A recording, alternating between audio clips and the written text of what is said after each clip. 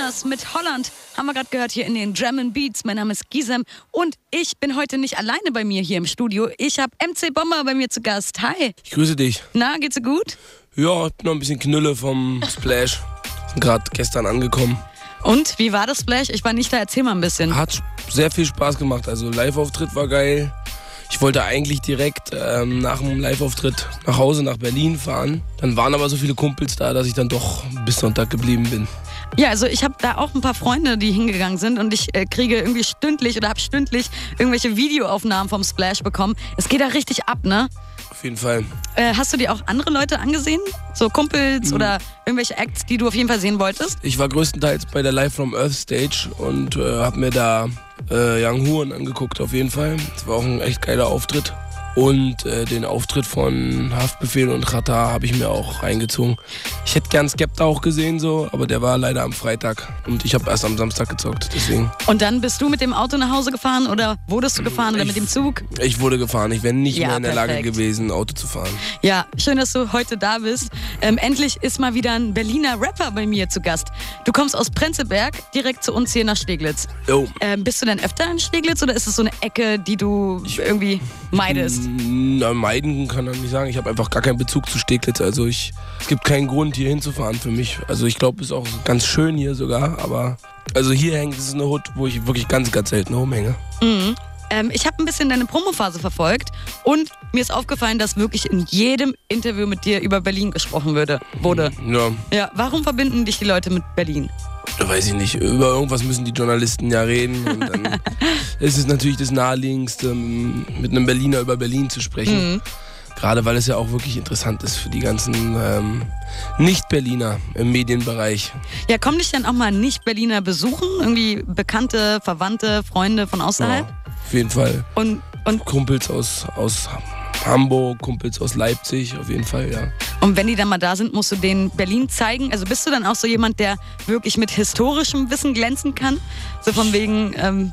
Ich habe schon einen Plan von meiner Stadt auf jeden Fall, aber die meisten Leute, also die meisten Freunde, die mich in Berlin besuchen kommen, kennen Berlin schon ganz gut. Also dem muss ich keine Stadtführung geben.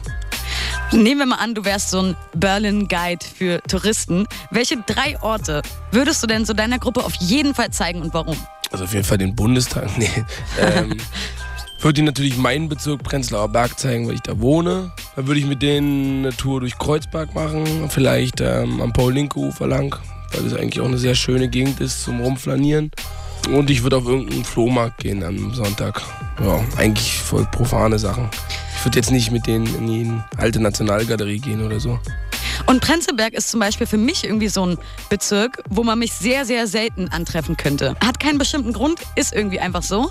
Da ist ja auch nichts. Was will man auch da, wenn man da nicht wohnt? Also kann ich auch verstehen. Ja, aber du meintest ja gerade, du würdest denen auf jeden Fall so deinen Bezirk zeigen. Ich und meine Freunde haben da auf jeden Fall eine ganze Menge Spaß am Wochenende. Wir haben da auf jeden Fall unsere kleinen Spezialspielunken, wo man noch richtig urige Berliner Nächte verbringen kann auf jeden Fall, was man vielleicht nicht erwarten würde in Prenzlberg, ist aber so. Und was ist so mit Restaurants oder Imbissbuden? Das ist auch gut. Essen kann man auch gut in Prenzlberg. Also checkst du, was das so angeht, immer mal so neue Läden ab oder hast du deine bestimmten Stammlokale und da gehst halt immer essen? Nee, ich bin auf jeden Fall der übelste kulinarische Explorer. Also ich gehe zurzeit, Tonsai ist ein richtig guter Laden in Tempelhof. Da gehe ich mit Frauenarzt manchmal thailändisch essen. Ja, das ist jetzt auch nicht unbedingt meine Hut, aber da würde ich auch sogar hinfahren extra, um da zu essen. Da gibt es auf jeden Fall richtig leckeres Essen. Jetzt habe ich eigentlich genauso wie alle anderen Journalisten auch mit dir erstmal über Berlin gesprochen. Ja, ist ja okay. Aber ich wollte gerade fragen, nervt es dich so ein bisschen, dass man irgendwie mit dir über Berlin spricht oder findest du das cool, weil man sich ja doch irgendwie auf Interviews dann vorbereiten kann, ne? Naja, es ist okay. Es hat jetzt 3 Minuten meiner kostbaren Zeit gekostet. Also es bringt mich jetzt nicht um. Also, aber liest du dir dann auch so vorher, so bevor du in ein Interview reingehst, nochmal so irgendwelche Berlin-Facts? Ach, Quatsch. Um quasi vorbereitet auf alle Fragen zu sein. Nee, oder? Das wäre ja auch ein bisschen doof. Das wäre ein bisschen Schlaumeier-Style, oder? Genau. Aber naja, um Berlin soll es ja heute gar nicht gehen, denn du hast am 8. Juli dein neues Album Predigt rausgebracht. Herzlichen Glückwunsch an dieser Stelle. Und wir hören heute auch gemeinsam rein. Und du hast auch welche für unsere Zuhörer mitgebracht. Also, wenn ihr gerne Predigt gewinnen möchtet, dann geht jetzt am besten auf meine Facebook-Seite. Gizem Shakir heiße ich, Gizem und dann Shakir. Und dann kommentiert unter das Bild von MC Bomber und mir, dass ihr es gerne haben möchtet. Und mit ein bisschen Glück gehört es an euch. Und ich würde sagen, wir hören gleich mal den nächsten Song aus dem Album. Magst du dich vielleicht noch vorher ganz kurz vorstellen, wer du bist und woher man dich am besten kennen sollte? Also, mein Name ist MC Bomber. Ich bin ein MC aus Prenzlauer Berg, aus Berlin. Und ich mache, Battle Rap. Okay, kurz und knapp. Dann haben wir jetzt keine Wissenschaft von MC Bomber hier in den German Beats auf 98.8 Kiss FM. Mein Name MC Bomber, auch King MCB genannt. Ich bin den meisten Leuten erst seitdem ich Rapper bin bekannt. Doch auf den Straßen von Berlin war ich schon lang davor aktiv. Als Writer machte ich Welle und zerstörte meinen Beat. Streetworker wollte ich nicht werden, denn ich bin zu fame geil. Rappen war ein konsequenter Schritt, seitdem geht's steil. Auf Kohle scheiß ich mach's nur für Ruhm und Ehre. Trotzdem sagt mein Kontostand auf Schwäbisch, lass so gut gehe. Auf jeden Fall, das muss man mir nicht zweimal sagen. Ich renn durch die Hut und bin am Stoffballern und Weiber schlagen. Du machst jetzt auf Musiker und denkst, dass ich den Kack glaube. Hol dir meine Battle-Tapes und halt den Mund, du Backpflaume. Früher war der schwule Wessi-Rap das Feindbild. Heute Image-Rapper wie Vergleiche, die nicht lustig sind. Kev, Beats und Bomber, ein Stoppschild für die Vorstadt-Toys, die sich einkacken, wenn mein Tape in ihrer Vorstadt läuft. Du rappst seit 91, macht dich mal nicht wirklich Spaß. Wieder kommen Berliner, um zu zeigen, wie man's richtig macht. Mach keine Wissenschaft aus Gülle auf den Takt quatschen, mies gucken und sich dabei zwischendurch am Sack kratzen. Du rappst seit 91, macht dich mal nicht wirklich Spaß. Wieder kommen Berliner, um zu zeigen, wie man's richtig macht. Mach keine Wissenschaft aus Gülle auf den Takt quatschen, mies gucken und sich dabei zwischendurch am Sack kratzen.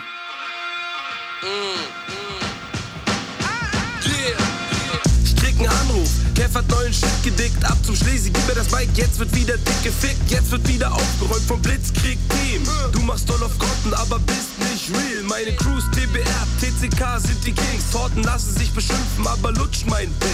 Pretzelberg checkt, Pretzelberg checkt. Ich bin ein Brutalo, der euch dumme Toys verbrennt. Eure Hollywood-Türkenmucke ist nicht von Interesse.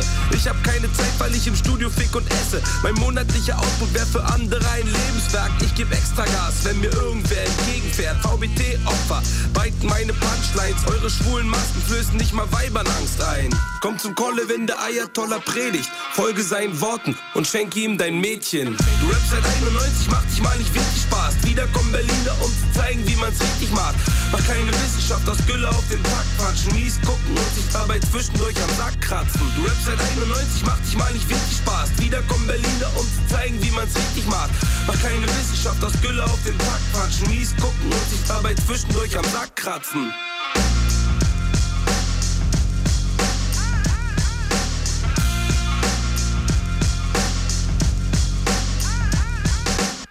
Keine Wissenschaft von MC Bomber, meinem heutigen Gast hier in den German Beats. Ich finde, man erfährt sehr, sehr wenig über dich, wenn man dich googelt oder wenn man sich irgendwelche Interviews von dir ansieht. Ja, man erfährt sogar mehr über Berlin als über dich. Ja. Naja, das ist mir aber auch recht so. Also so ein Stück weit Privatsphäre muss ja auch irgendwie noch gewahrt bleiben. Mhm.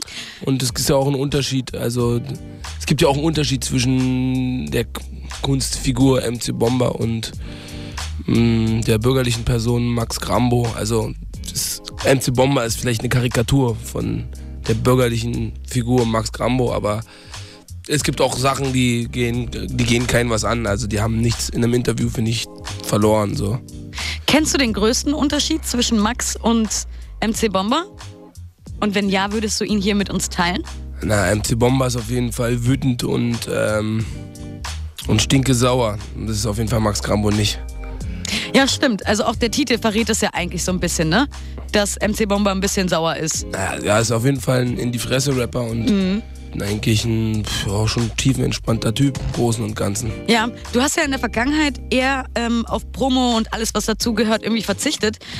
Du hast halt auch EPs for free angeboten. Warum? Weil ich, also zum einen, weil ich noch nicht die Möglichkeiten hatte, so viel Promo zu machen. Weil ich da ja eigentlich im Großen und Ganzen alles in Eigenregie gemacht habe und jetzt auch nicht so der krass connectede, also in der Hip-Hop-Medienwelt krass connectede Typ bin und mir das auch einfach zu müßig gewesen wäre, mir irgendwelche Interviewtermine zu klären und irgendwo Arsch zu kriechen, nur um mal 10 Minuten irgendwelche Fragen irgendeinem Journalisten zu beantworten, der sich vielleicht überhaupt gar nicht dafür interessiert, weil es eigentlich gar nicht die Relevanz hat. Das zum einen und ich muss auch sagen, dass ich Promo auch anstrengend finde. Also für das erste Album gerne so. Also das habe ich auch mit dem Label so abgemacht, dass wir das schon machen, um mich greifbarer den Leuten zu machen. Das wäre jetzt meine Frage gewesen. Also hat sich dabei so deine Einstellung zum Promo-Machen fürs Album einfach geändert oder hat dich auch Frauenarzt so ein bisschen dazu gezwungen? Gezwungen nicht. Aber ich will ja, dass das Album ich finde, das ist ein tolles Album und ich will, dass es sich gut verkauft. Und dafür muss man auch eine gute Promo machen natürlich. Und ich bin noch nicht in der Position, so auf Promo verzichten zu können. Da habe ich noch nicht die Reichweite für. Wenn es irgendwann mal der Fall sein sollte, vielleicht beim dritten Album oder so, dann werde ich weitestgehend also Interviews und so auf jeden Fall sehr reduziert, also sehr gezielt machen und nur mit Journalisten, wo ich weiß, dass die das wirklich interessiert oder dass auch wirklich ein schlaues, sinnvolles Gespräch zustande kommt. So. Warum? Also was findest du am anstrengendsten quasi, dass dir immer wieder dieselben Fragen gestellt werden? Auf jeden Fall, oder ist es auch das Rumgefahre von Radio zum anderen Radiosender? Oder? Das Rumgefahre ist nicht das Problem, weil das sind halt... Aber hattest du das sind Wege, die kann ich easy erledigen. So, ich habe ja ein Fahrrad und eine Monatskarte, so. Also das stört mich jetzt nicht so groß, aber es sind doch wirklich die immer ermüdenden gleichen Fragen, die man dann beantworten muss. Sehr schubladenmäßige Journalistenfragen und immer die gleichen eigentlich. Was würdest du denn wünschen? Also vielleicht gibst du uns mal einen Tipp so für die Journalisten. Welche Fragen wären denn total gut, die dich sofort irgendwie catchen würden, wo du sagst, das ist jetzt mal ein richtig geiles Gespräch? Zum Beispiel, also ich will jetzt nicht nur über politische Themen oder über Weltpolitik oder so reden, aber zum Beispiel ein Rapper wird nie zu irgendeiner gesellschaftlichen oder tagespolitischen Sache befragt. Naja, doch. Es sei denn, er hat das irgendwie in seinem Song oder auf dem Album thematisiert, dann gibt es wirklich genügend Interviews, wo es sich nur irgendwie darum dreht. Ich bin jetzt eben nicht so der mega politische Rapper, also deswegen... aber das wäre zum Beispiel was doch auch interessant ist für die Fans zu sehen, so wie tickt der Typ. Und dann bringt es auch nichts, die 50.000. Frage zu stellen. Wie fühlt es sich für dich an, bei Frauenarzt gesigned zu sein? Ist es eine Ehre für dich? So, ja, natürlich, ja, nein, ist es nicht. Was soll ich denn?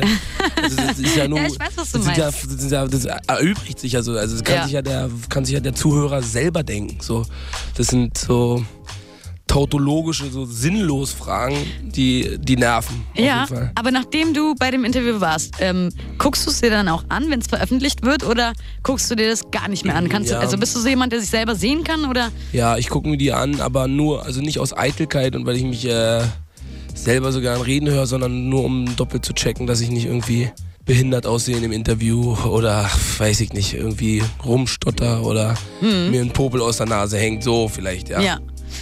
In dem Song, den wir gerade gehört haben, Keine Wissenschaft, erfährt man ein klein wenig über dich. Eine Zeile lautet zum Beispiel: Streetworker wollte ich nicht werden, denn ich war zu famegeil. Das ist, glaube ich, auch so eine Zeile, die sehr oft in Interviews angesprochen wurde, ne?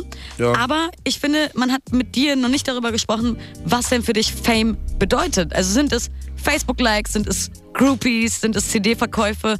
Woran machst du Fame quasi fest? Fame ist für mich den Impact, so den Einfluss, den ich auf den Stempel, den ich auf sozusagen also Deutschrap aufdrücke mit meiner Interpretation von Deutschrap und wie ich Leute beeinflusse und wie Rap sich hoffentlich verändert durch meinen Einfluss. Also das ist doch ein Gefühl von Macht. Also es ist ein blödes Wort, so, aber das ist doch das ist natürlich ein Antrieb. Also das ist natürlich ein Antrieb, Kunst zu machen, dass man auf jeden Fall einflussreich sein will, Einfluss haben will auf die Art Musik, die man macht. Und das, Groupies meine ich jetzt nicht damit. Also es wäre doch übelst geil, irgendwann mal zu hören. Oh, wisst ihr noch damals, als MC Bomber ins Game gesteppt ist, Alter, das war richtig geil. Da habe ich angefangen, so und so zu rappen. Also, wenn das passieren sollte. Aber das wäre doch da freut man sich dann doch. Also da würde ich später dann auf jeden Fall, wäre ich dann stolz auf jeden Fall. MC Bomber, wie bist du denn auf den Künstlernamen gekommen? Stammt das noch aus deiner Sprüherzeit? Ja, ich habe Bomber gesprüht, also es war einer der Namen, die ich gesprüht habe. Und ja, dann dachte ich mir, ist doch eigentlich ganz cool, ist doch ein cooler Stinkefinger, den man dann den nochmal zeigt. Ja. Indem man einfach kackdreist nur ein MC davor hängt und dann auch noch darüber rappt, dass man mal gesprüht hat. Bomber aber halt nur, weil es sich gut sprühen lässt, Buchstabenkombinationen gibt. War eigentlich als Zweitname irgendwie gedacht. Ich habe eigentlich einen anderen Hauptnamen sozusagen. Und dann, weiß ich nicht, habe ich aber so eine Zeit lang richtig stempelmäßig übelst viele so Throw-Ups, also so schnelle Straßenbombings gemalt mit dem Schriftzug und dann wurde das irgendwie zu meinem Hauptnamen so. Und ja, so hat sich, also es klingt doch voll gut. Bomber halt, ja, guck mal, da kommt Bomber. Ist voll ja. Aber ich finde auch, dein Albumtitel klingt sehr, sehr gut. Predigt. Ich hatte letztens die 257ers bei mir zu Gast und wir haben über deren Albumtitel gesprochen und die haben mir erzählt, dass die kurz davor waren, quasi ihr Album Adele zu nennen. Adele? Ja, einfach nur aus dem Opfer, ja, einfach nur aus dem Grund, dass es cool aussieht, dass sobald halt Leute am Regal vorbeilaufen würden sie die CD mitnehmen, weil sie denken, Adele steht drauf, da muss dann auch Adele drin sein. Eine richtig gute Hirnfurz, genau. 257ers Idee. Genau, aber war natürlich zum Spaß. Nur da muss ich halt dran denken, wie ist es denn bei dir? Wenn die Leute dich nicht kennen und dann im Regal eben die CD Predigt sehen, glaubst du, da laufen mehr Leute dran vorbei, weil die denken, boah, ey, auf eine Predigt habe ich jetzt keinen Bock, oder ist es eher so ein Blickfang?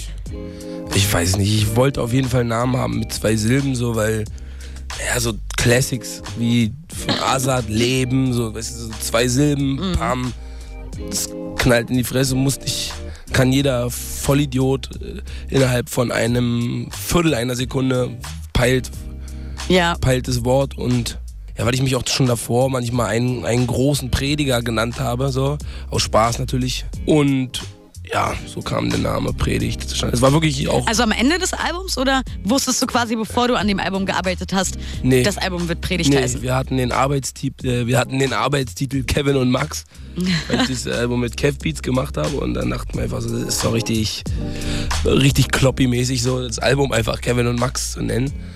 Aber da hat das Label dann doch gesagt, das machen wir mal lieber nicht. Dann würde ich auch mal sagen, dass wir jetzt mal wieder in dein Album reinhören, oder? Jo. Ja, und ihr könnt Predigt gewinnen. Dafür müsst ihr einfach nur auf meine Facebook-Seite gehen und unter das Bild von MC Bomber und mir kommentieren, dass ihr es sehr, sehr, sehr gerne haben möchtet. Und mit ein bisschen Glück gehört es an euch. Jetzt hören wir Kampfwespen von MC Bomber hier auf 98.8 Kiss FM. Ich bin Gizem und ihr hört die German Beats. Bei meiner Oma an der Ostsee sitz ich draußen im Garten. Streuselkuchen fressen, Kaffee saufen auf dem Rasen und der Flieder blüht. Es ist ein herrlich schöner Sommer, aber ich geh lieber ins Haus, bitte werd nicht böse, Oma. Denn die gierigen Wespen lassen mein Essen nicht in Ruhe. Erst bleib ich zwar ruhig, doch dann testet mich die Hure. Das penetrante Vieh fliegt direkt in mein Cola-Glas. Schlecht, wenn man keinen Bock auf sowas hat, ist, wenn die Oma sagt. Fuchtel nicht rum, die stechen nur, wenn man sie ärgert. Alle gucken mich auf einmal an, als wär ich ein perverser Tierquäler. Jetzt ist aber Schluss mit dem Gelaber, denn bevor sie an meinem Kuchen waren, naschte sie Kadaver. Die gemeinen deutschen Wespen sind in meinen Augen Pennerbienen, die ich mit der Gabel zerdrück und dann über den Teller zieh. Hol dir den Zucker an den Blüten oder stirb, denn das ist unser Picknick und ich bin nicht dein Wirt. Wie ein behinderter Stubenhocker sitz ich bockig in der Bude, fliege mir nur hinterher, dann box ich dich, du. Ich verfluch die Evolution, dass sie sowas wie dich geschaffen hat. Das einzig Gute ist, dass meine Oma was zu lachen hat.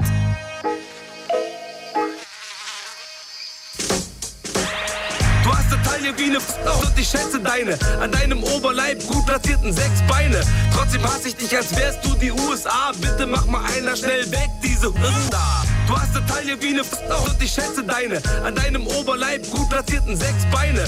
Trotzdem hasse ich dich, als wärst du die USA. Bitte mach mal einer schnell weg, diese da. Die Wespe halb vergessen, legte ich mich in den Garten. Eigentlich zum Lesen, dann überkam mich der Schlaf, denn das Buch war viel zu klug. Der Müßiggang packte mich, normalerweise sehe ich sofort Bilder einer nackten Bitch, diesmal nicht. Mit einer hypnotischen Kreisbewegung setz ich diese Wespe auf meinen Arm, was für eine Scheißbegegnung. Dachte ich mir doch, ihre sexuelle Klangfarbe sorgt dafür, dass ich vor dieser Wespe Wespe keine Angst habe. Max, beruhig dich, wir haben was gemeinsam. Wir können zur leichten Beute beide leider nicht Nein sagen.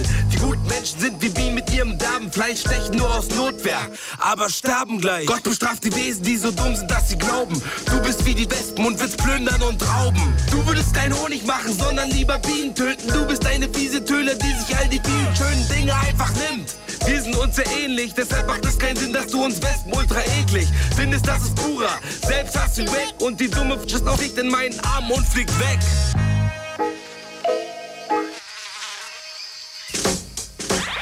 Du hast eine Taille wie eine und ich schätze deine. An deinem Oberleib gut platzierten 6 Beine.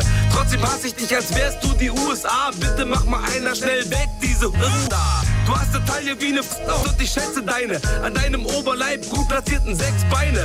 Trotzdem hasse ich dich, als wärst du die USA. Bitte mach mal einer schnell weg, diese da. Kampfwespen von MC Bomber hier auf 98.8 KISS FM. Ich bin Gizem und ich habe MC Bomber heute bei mir zu Gast.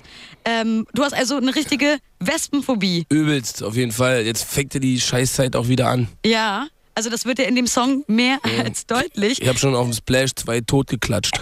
Hattest du diese Phobie schon immer oder hast du erstmal irgendwas Schlimmes erleben müssen? Schon immer. Schon seit ich denken kann, habe ich die. Und man könnte ja eigentlich denken, dass so eine Phobie mit den Jahren und mit der Erfahrung, dass es doch nicht so schlimm ist, vielleicht besser wird, aber es wird von Jahr zu Jahr schlimmer. Wird schlimmer? Ich krieg richtig die Macke. Mittlerweile. Okay, wie äußert sich das denn? Mittlerweile schiebe ich schon Optik, wenn irgendwie so eine fette Fliege irgendwie gegens Fenster klatscht die ganze Zeit. Und dann muss ich erstmal mich vergewissern, dass es keine Wespe ist oder kein ekliges, stechendes Vieh. Also was wäre, wenn wir jetzt irgendwie eine Wespe oder irgendwas Wespenähnliches hier im Studio hätten? Könnte ich mich überhaupt nicht aufs Interview konzentrieren und ich würde auf jeden Fall den Raum verlassen. Aber wovor hast du ganz genau Angst? Ist es also davor, dass sie stechen oder ist es einfach, dass sie fliegen? Ich finde die eklig das Geräusch, was die von sich geben? Ich finde das alles eklig. Also genauso wie Leute das Geräusch von einem Bohrer beim Zahnarzt eklig finden, was mich überhaupt nicht stört und ich auch keinen Schiss vor dem Schmerz habe, finde die eklig, wie die aussehen, eklig, wie die sich bewegen, wie die mit ihrer Taille so hoch und runter wackeln. Das ist einfach so, finde ich. Wie sie mit ihrer Taille hoch und runter wackeln. Wenn die so pumpen, Alter. Das ist aber mir fällt es zum Beispiel gar nicht auf, weil ich mir die Wespen halt dann wahrscheinlich nicht so sehr angucke wie du. Ist auch voll bescheuert, aber so ist es mit Phobien. Die sind ja auch bescheuert so. Ja, aber man hat sie halt. Ja. Leider. Wie oft oder wurdest du dann überhaupt schon gestochen? Jedes Jahr gestochen. Bestimmt, weil du halt so wild auf jeden Fall, weil ich auch rumfuchtel und... Ich weiß, dass dir bestimmt ganz, ganz viele Leute schon gesagt haben, aber wenn du dich halt wirklich einfach nur hinstellst. Danke für die Ja, und einfach dich nicht bewegst und wirklich nichts machst, dann fliegen die auch einfach weiter. Ja, das stimmt, aber dann, die Vorstellung, dass die dann in irgendeine Körperöffnung von mir reinfliegt, halt, das... Nee, geht halt nicht. Ist das schon mal passiert? Weil das kann ich mir nicht vorstellen, dass das passiert. Auf jeden. Nein. Doch, mir ist mal eine Hummel so unter mein T-Shirt geflogen. Okay, das ist wirklich eklig. Das Ding ist, ich finde auch, also das ist so schlimm, die Phobie bei mir, dass ich zum Beispiel, ich habe Angst vor Hummeln auch. Ich hasse Hummeln so. Das kannst du eigentlich keinem erzählen, so, weil das sind voll die süßen, plauschigen Ja, Viecher. Ich kann das schon verstehen. Ich finde die eklig. Ich finde die einfach sau eklig. So, das sind für mich eklige, schwarze Löcher, die rumfliegen und mich übelst nerven. Und wenn ich zum Beispiel bei meiner Oma an der Ostsee bin, so, und ich bin auch übelst gern in der Natur, so. Ich bin gar kein so... Also wenn es jetzt piekst im Gebüsch oder so, das stört mich überhaupt nicht so. Bin gern auch im Wald unterwegs, aber meine Oma lässt immer bis September alle Fenster und alle Türen auf. Und da in dem Haus fliegt einfach alles, was kreucht und fleucht, fliegt in diesem Haus rum. So. Krieg richtig die Zustände da. Und was ist mit Spinnen? Also vor Spinnen habe ich gar keine Angst. Was? Und da... Weißt du, da verlasse ich sofort den Raum, sobald irgendwo eine Spinne. Ich kann die sogar streicheln. Also das geht halt bei mir überhaupt nicht. Stören mich überhaupt nicht. Ich bin auch letztens im Auto, als ich halt gesehen habe, dass an meinem Lenkrad dort in der Nähe eine Spinne war, wirklich nach rechts gefahren, bin ausgestiegen und habe einen Mann dann gerufen, um ihn zu fragen, ob er bitte die Spinne dort entfernen kann. Es geht halt nicht. Ich kann die nicht anfassen, ich kann die auch nicht töten, ich kann da gar nichts machen. Das ist auch eklig, wenn man die tötet. Da gibt es auch mal einen richtig fetten, matschigen Fleck auf jeden Fall. Ja, aber wie, um jetzt nochmal wieder zurück zu deiner Phobie zu kommen. Ich habe keine Lust, über Spinnen zu sprechen. Lass uns lieber über Wespen sprechen. Geht ja auch um meine Phobie. Wie bist du denn darauf gekommen, so einen Song zu machen? War das halt, nachdem du bei deiner Oma warst und dich das da alles total angekotzt hat? Oder standen die Wespen schon immer auf deiner Blacklist? So einen Wespen-Diss zu machen?